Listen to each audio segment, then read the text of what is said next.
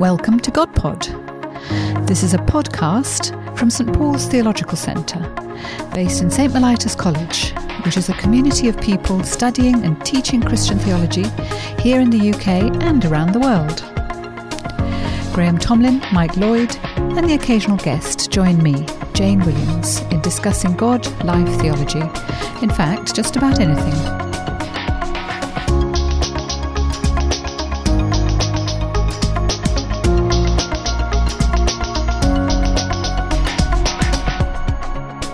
Well, hello everyone and welcome to GodPod. I've just started GodPod while Mike's mouth is full of biscuit. It's very difficult to find a moment when it isn't. Keep talking, Graham. If you've been a regular listener to GodPod in the past, you'll know biscuits play a very important part in this podcast, fueling our imaginations and our intellectual inquiries and our theology. So today's note's no different. Creating you to drool over your steering wheel or whatever it is. No, exactly, that's right, yeah. So you just think of biscuits. We are eating biscuits, we are. And anyway, so we're also having coffee and we are just chatting away about theology as we always do. So today we have the old team. So we have Jane. The well-established team. Well-established team. I'm happy to be called old. Yes, right. Exactly. We are older than we were when we started this thing, Michael. It's difficult not to be, really. It is. So, today we are very grateful for everybody who has emailed in questions, and they keep on coming, which is wonderful. And it is remarkable, after 100 and something of these things, we still find things to talk about. And we never quite know when we get the emails in, have we talked about that before? And we probably have. Being old, isn't it? We get forgetful. That's right, yeah. We probably have, but we still sort of manage to kind of think of something new to say, don't we? We like to think so, yes. Yeah. But it may be just our bad memories. So anyway, we've got a couple of questions today I want to look at. One is from Simon May. I think it's Simon May. His email is Simon George May, but presumably Simon May is his name. So Simon, thank you for your question. And the question is, in preparing people for ministry and equipping people for discipleship, why does the church tend to prioritise academic matters over character issues? The head over the heart, ethical theory over learning to do the good. And I thought this was quite an interesting question, seeing as all of us are involved in one way or another in preparing people for leadership and ministry in the church. And so presumably it's something we've all thought about a little bit, the relationship between academic theology, practical discipleship, character, all those sort of things. And I guess the sense Simon seems to have is that we do tend to prioritise academic over other things. So what are your thoughts as you hear that question? How do you respond? I mean, it is a really interesting and very good question, isn't it? Because undoubtedly God calls all kinds of people to come to know God, love God, follow God, and bring the whole range of their gifts and who they are to that. And so if it looks as though we who are not God only value an aspect of that personality, which is the intellectual, then we're certainly doing a disservice. But it's also true that all of us who work in theological education in the Church of England are encouraging people to do as much theology, push themselves intellectually as much as they possibly can. And I suppose I'd like to start by saying I think that there may be a false disjunction between learning theology and practicing faith. And I think that's a disjunction that we fall into much too easily, that your character can be shaped without you actually having to engage with something, think it through, commit yourself to the disciplines of examining and learning what that actually means. How do you form your character if you don't learn in one way or another? Yes, I would be interested. I think, like Jane, I think it's a very interesting question. I'd be interested to know why Simon thinks that is the case, or not why he thinks it's the case, but what makes him think that is the case. Because my experience is slightly the other way around, that there's an emphasis upon heart, upon emotion, upon... perhaps not character. I agree with them that character, I think, doesn't get the attention it deserves.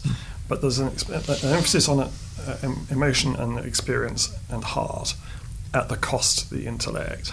in many ways that I detect a real kind of anti-intellectualism around in the church today.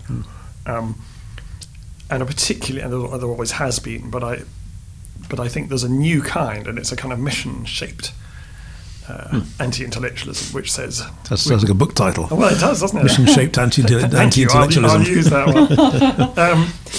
That says we don't need all this highfalutin theology. We need people to go out there and do the job. Well, fine, but what is the job? We've got nothing to offer people but God. And offering God is theology, communication about God, theologos. That's what it is. The question is, are we going to do it profoundly, or are we going to do it superficially? And I think people out there, both in the church and outside of the church, are fed up with it being done superficially, are crying out for depth.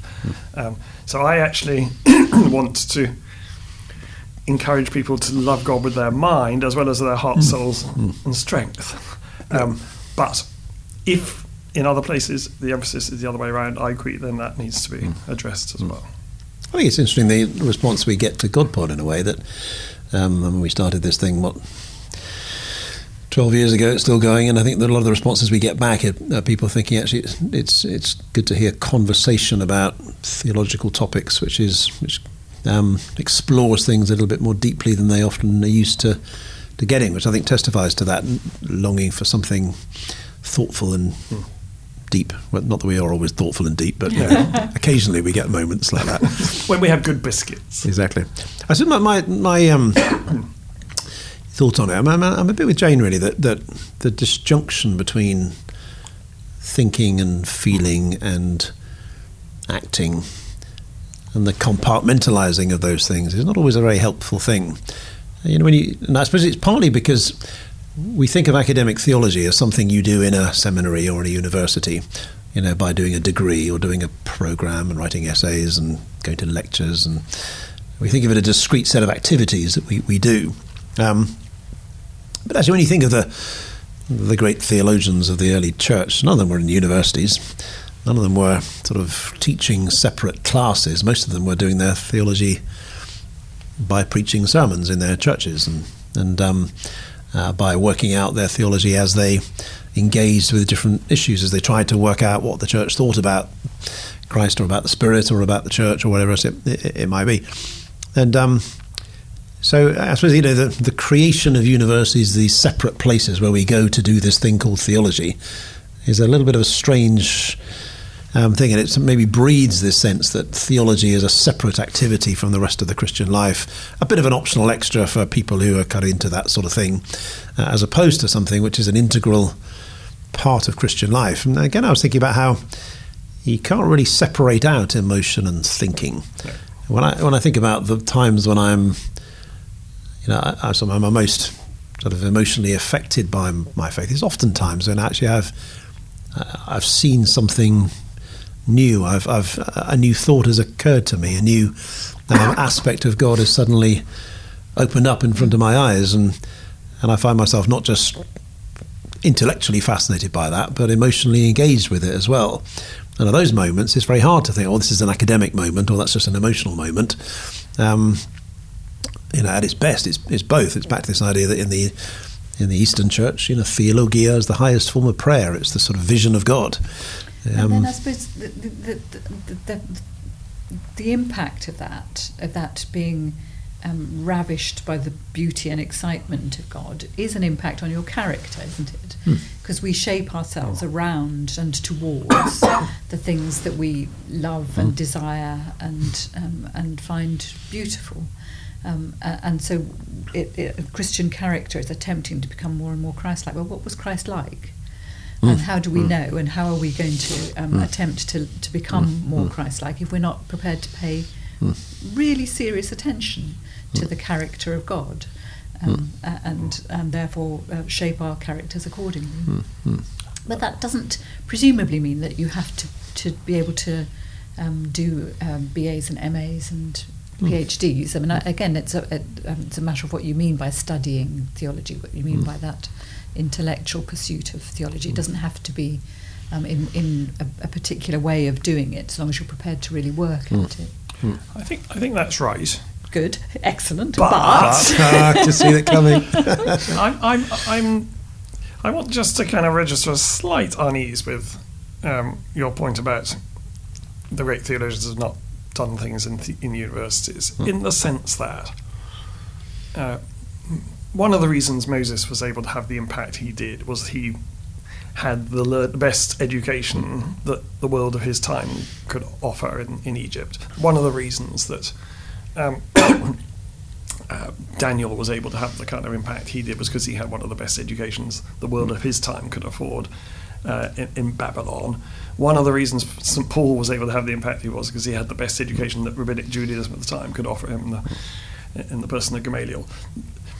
And there's all that a university, and the universities of this country grew out of the monastic movement. They grew out of providing formation for clergy and monks for the land. So there wasn't, in the intention of the university and the ideal of the university, any distinction between these different parts of what it is to be Christian or human.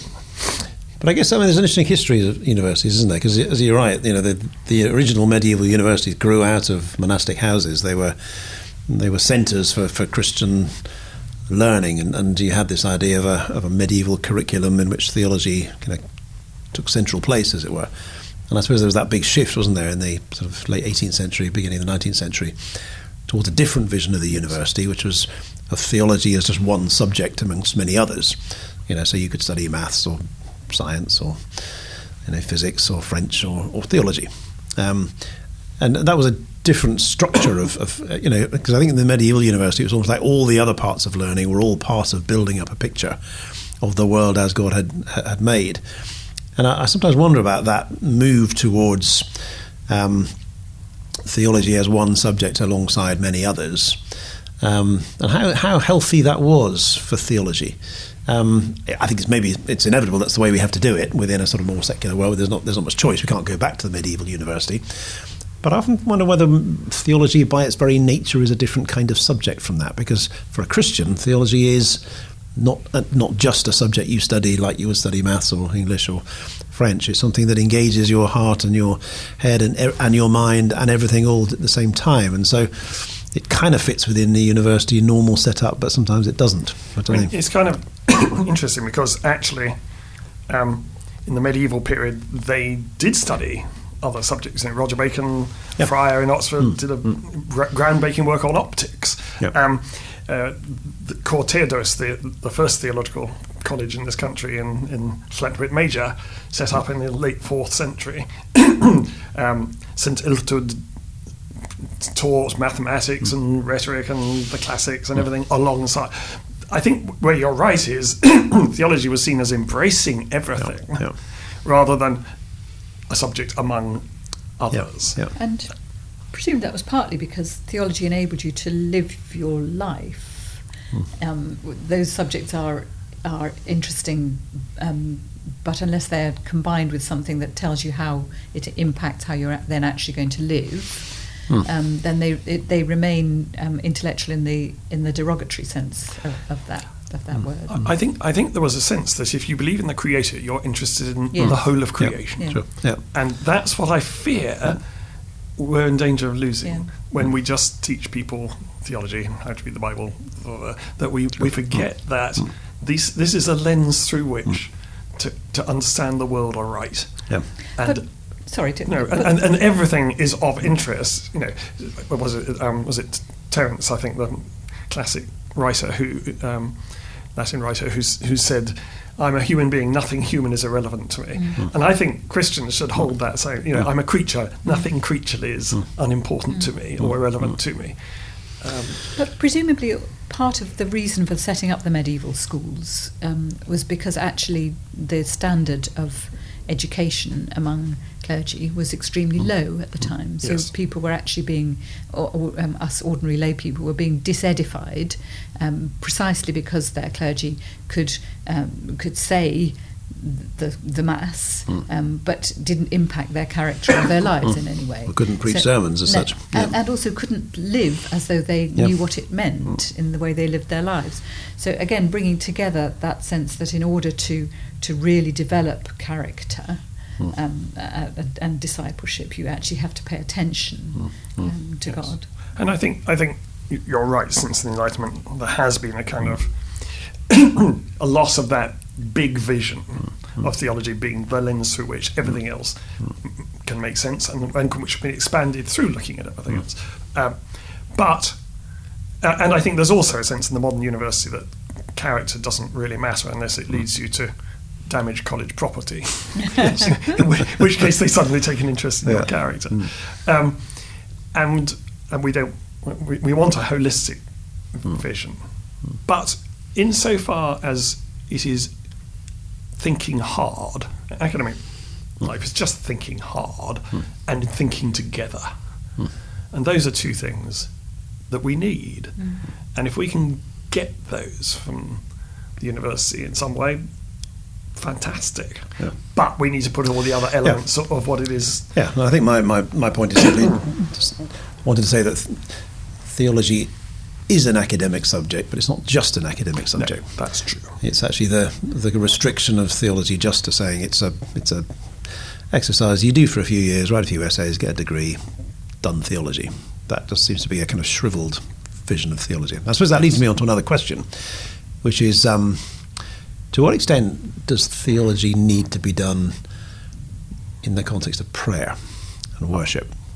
Yes. Because I guess the classic theologians would say you can't conceive of theology which is not somehow connected to prayer and worship. But of course, that's one thing you often can't do in secular universities and theological schools is to pray and worship as part of that. But it's an interesting question. Is theology not done in prayer still theology? Or what kind of enterprise is it? What do you think? I mean, we both work, or all three work, at institutions that puts prayer into and at the centre of, at the beginning of each day, precisely for that reason, that knowledge of God only makes its proper and full sense when it's relationship with God, and part of that, that both informs wonderfully the prayer and brings to life the theology. And I agree. I think that is absolutely essential. And it's partly essential because it's only God that gives us the courage and the boldness to it's only a relationship with God that gives us the courage and the boldness to start this enterprise of examining God. What do we think we're doing if we think we can examine the creator of the universe and put him under a microscope in some way, unless we do so in the knowledge that God has invited us to do this and be part of this conversation. But obviously, or equally, all of us presumably studied theology in an institution where that was not taken for granted, and I don't wish to say that it isn't possible to do really rigorous and helpful theological investigation outside a context of faith. It's just that it's like examining something whose purpose you don't quite know, isn't it? It can still be really interesting, but if you leave out the fact that most people practice it as though it means something and it's going to shape your life, then you're leaving out one of the absolutely essential facets of a discipline. Yeah, and in some ways, I often think of prayer as almost the best theology ends in prayer. Begins and ends. Yeah. And it's shot through in the middle. Yes. Exactly, yeah. There are those moments when you're reading something or thinking something through where suddenly you have to almost sort of stop and just pray or worship because suddenly you've seen something about God which you've not seen before. And so it seems to be that I've often seen that when you read the early fathers and the Reformation theologians and the medieval theologians as well, that they often they get very kind of anxious about tiny distinctions in theology. Which preposition should you use in the Gloria and that sort of thing. Do we worship the Father in the Spirit or through the Spirit or in Christ? Whatever, all that sort of thing. And I suppose I think what's going on there is the reason why the great theologians are so fascinated and so sort of nitpicky really about language is that it's almost like looking through a picture through a sort of long-angle lens, and you twist the lens a little bit, and you do it finely, and the fine it'll just until you finally got the vision so clear that you can see every single detail of what you're looking at. But to do that, you have to do some very fine adjustments to the lens. So it's a little bit like that when you do theology. The purpose of doing theology is so that you might see God just that little bit more clearly and articulate what this God is about. And that's why the language matters, why deep thought matters. Because if you think in a sloppy way, you use language in a sloppy way, you just don't. It's like looking at a blurred picture of God, and a blurred picture of anything doesn't really excite you very much. But when you see a clear picture of something beautiful, it captures your imagination and your heart and everything. But so long as you when you've done the fine tuning, you also know that you actually haven't captured God. So there's that lovely poem, you don't take the picture how do and then I go love home. thee, let me count the ways, and the poem then counts the ways and says, but they're none of them the actual reason. They're all true. But there's something beyond what we're capable of actually expressing, which doesn't make the expressions untrue or worthless, but it's that exhilarating feeling of plunging into the sea. It's much bigger. I'm the wrong person to ask about this because I love grammar. So getting the right preposition is very important. I mean, in grammar, like in having your eyes tested with glasses, getting it right makes a huge difference to the meaning. Eat shoots and leaves. If not punctuated correctly, means something completely different. Getting our grammar about God right is kind of important. It's not dry and dusty, and even if it were dry and dusty, it might still be important. To what extent do you think also that I've often thought that for me personally, academic theological study, reading difficult books about theology is kind of an important spiritual discipline, that if I don't do it, I find my spiritual life, my prayer life begins to shrivel a bit.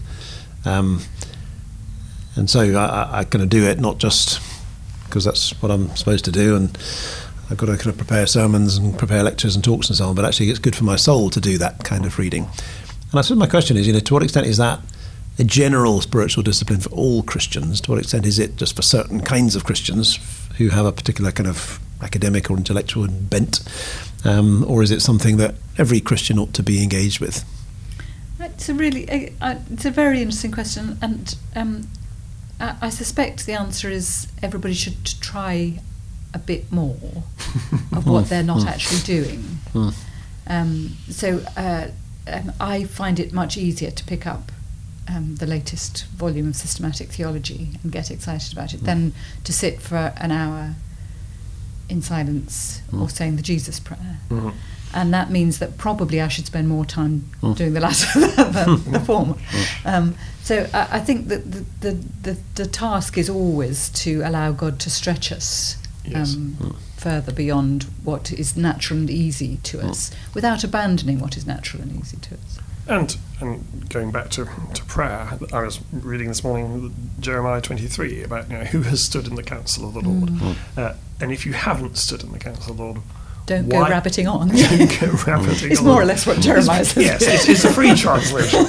But it is roughly right. And that is at the heart of everything else. And that, I think, probably most of us find the hardest thing to do. To stand in the counsel of God without rabbiting on at Him. Sure. Yeah. But certainly I would absolutely love more people to realise that God gets bigger the more you examine God. The more attention you pay to God, the bigger and more exciting God gets. Whereas I think there is still, I think in this sense only, Mike is right. That's a quiet admission. Mike is right about something. There is an anti-intellectualism that suggests that actually if you do too much theology, it'll be bad for your faith. How could that possibly be the case? Yes. If God is true, then then it can only get more true the more you examine. And pay attention. Whereas if God is not true, and then the sooner you find out, the better, really. And get on with something else. Yes. And if someone's listening to this thinking, this is kind of interesting, maybe I've not really done much kind of academic theology or kind of deep reading and engaged my mind with my faith much in the past. Well, maybe I should do that. I've listened to GodPod, and here's Mike telling me I should be thinking, loving God with my mind. How would you recommend It wasn't me who came up with that idea. Okay, fair enough. Where would you suggest someone starts? Well, how about a book called Cafe Theology? Checks in the post, Jane. Thank you. Yes. Just in case you don't know what that is, Cafe Theology is written by Michael Lloyd. Available from all good booksellers, That's by right. definition. Yeah. There's a number of ways, isn't there? Reading is a good one. There are good theological colleges and courses that do things. Look at someone like us, look at Wycliffe, and other providers are also available. Do kind of part-time courses or that sort of thing. I think sometimes you could just, although it might put you off praying, be a little bit conscious of what you're saying when you pray. I mean, look at the Lord's Prayer. What is it actually saying? What is it suggesting about God and about our relationship with God and about the world's relationship with God? Look at the creed and think, well, what is it saying and why? And actually be aware as you construct your prayers that as a matter of fact you are doing theology. You are expressing what you most profoundly believe about God. And as I say, it can make you too self-conscious about praying to begin with. But but as a matter of fact, everybody who expresses anything about God is doing theology. And so to become a little bit more thoughtful and reflective about that is often quite a good starting point. And then, yes, you might think, well, okay, I'd like to discuss this with other people. Do it with others. Think about what we're doing together. One of the things I think can sometimes help is to get into the habit of thinking about theological problems when you got your odd moment. It's often say, it's a lovely picture, isn't it, to think about, Graham, at odd moments. It's a lovely picture to think of having an odd moment. I just think, because you can tell what someone is fascinated by what their mind goes to when there is a sort of downtime. What do you dream about when you've got nothing else to do, or when you're lying awake at night, or when then often we worry about the things that are on our minds, or we dream about holidays or something like that. But actually to get into the discipline of every now and again thinking, okay, well, let's try and sort of tease away at a theological problem here, I've got a few moments I'm lying awake at night thinking, well, okay, what did Jesus have? Should we describe Christ as having two natures or one nature? What's the advantage or different ways of saying that? Just to get into the habit of actually thinking through a theological issue. Doesn't have to be that one; it can be all kinds of ones. Just to keep thinking about it. How do you make sense of that, and what can that take you to? And I often find that sort of discipline of saying, okay, I'm not going to think about things I'm worried about. I'm not going to think about just my holidays. I'm going to think about God for a little while, and think about a particular issue. And it's often the problems about God, the theological problems, that can get you into some of the more fertile territory and into some of the really interesting sort of aspects of that. And I often find when I do that, when I start thinking about it, something a thought strikes, and it ends up in prayer and worship. Yeah, I'm grateful for the plug for Cafe Theology, but a plug I would make is for a book called The Shadow of the Galilean by Gerd Tyson. It's a dated book now in many ways.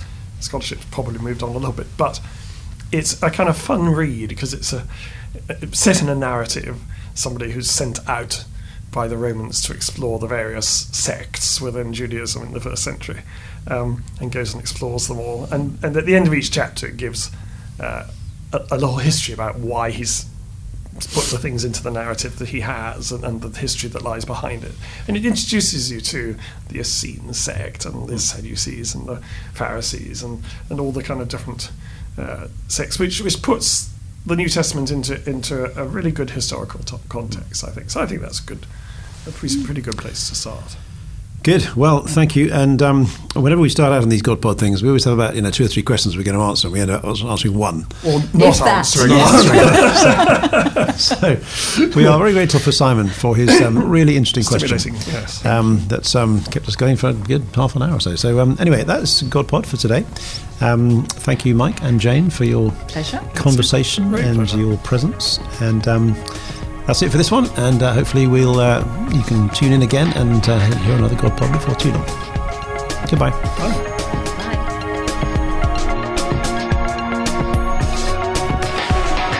That was GodPod, a podcast from St Paul's Theological Centre. If you want to send us a question, just email it to godpod@htb.org. We can't promise to answer all the questions you send in, but we'll certainly try.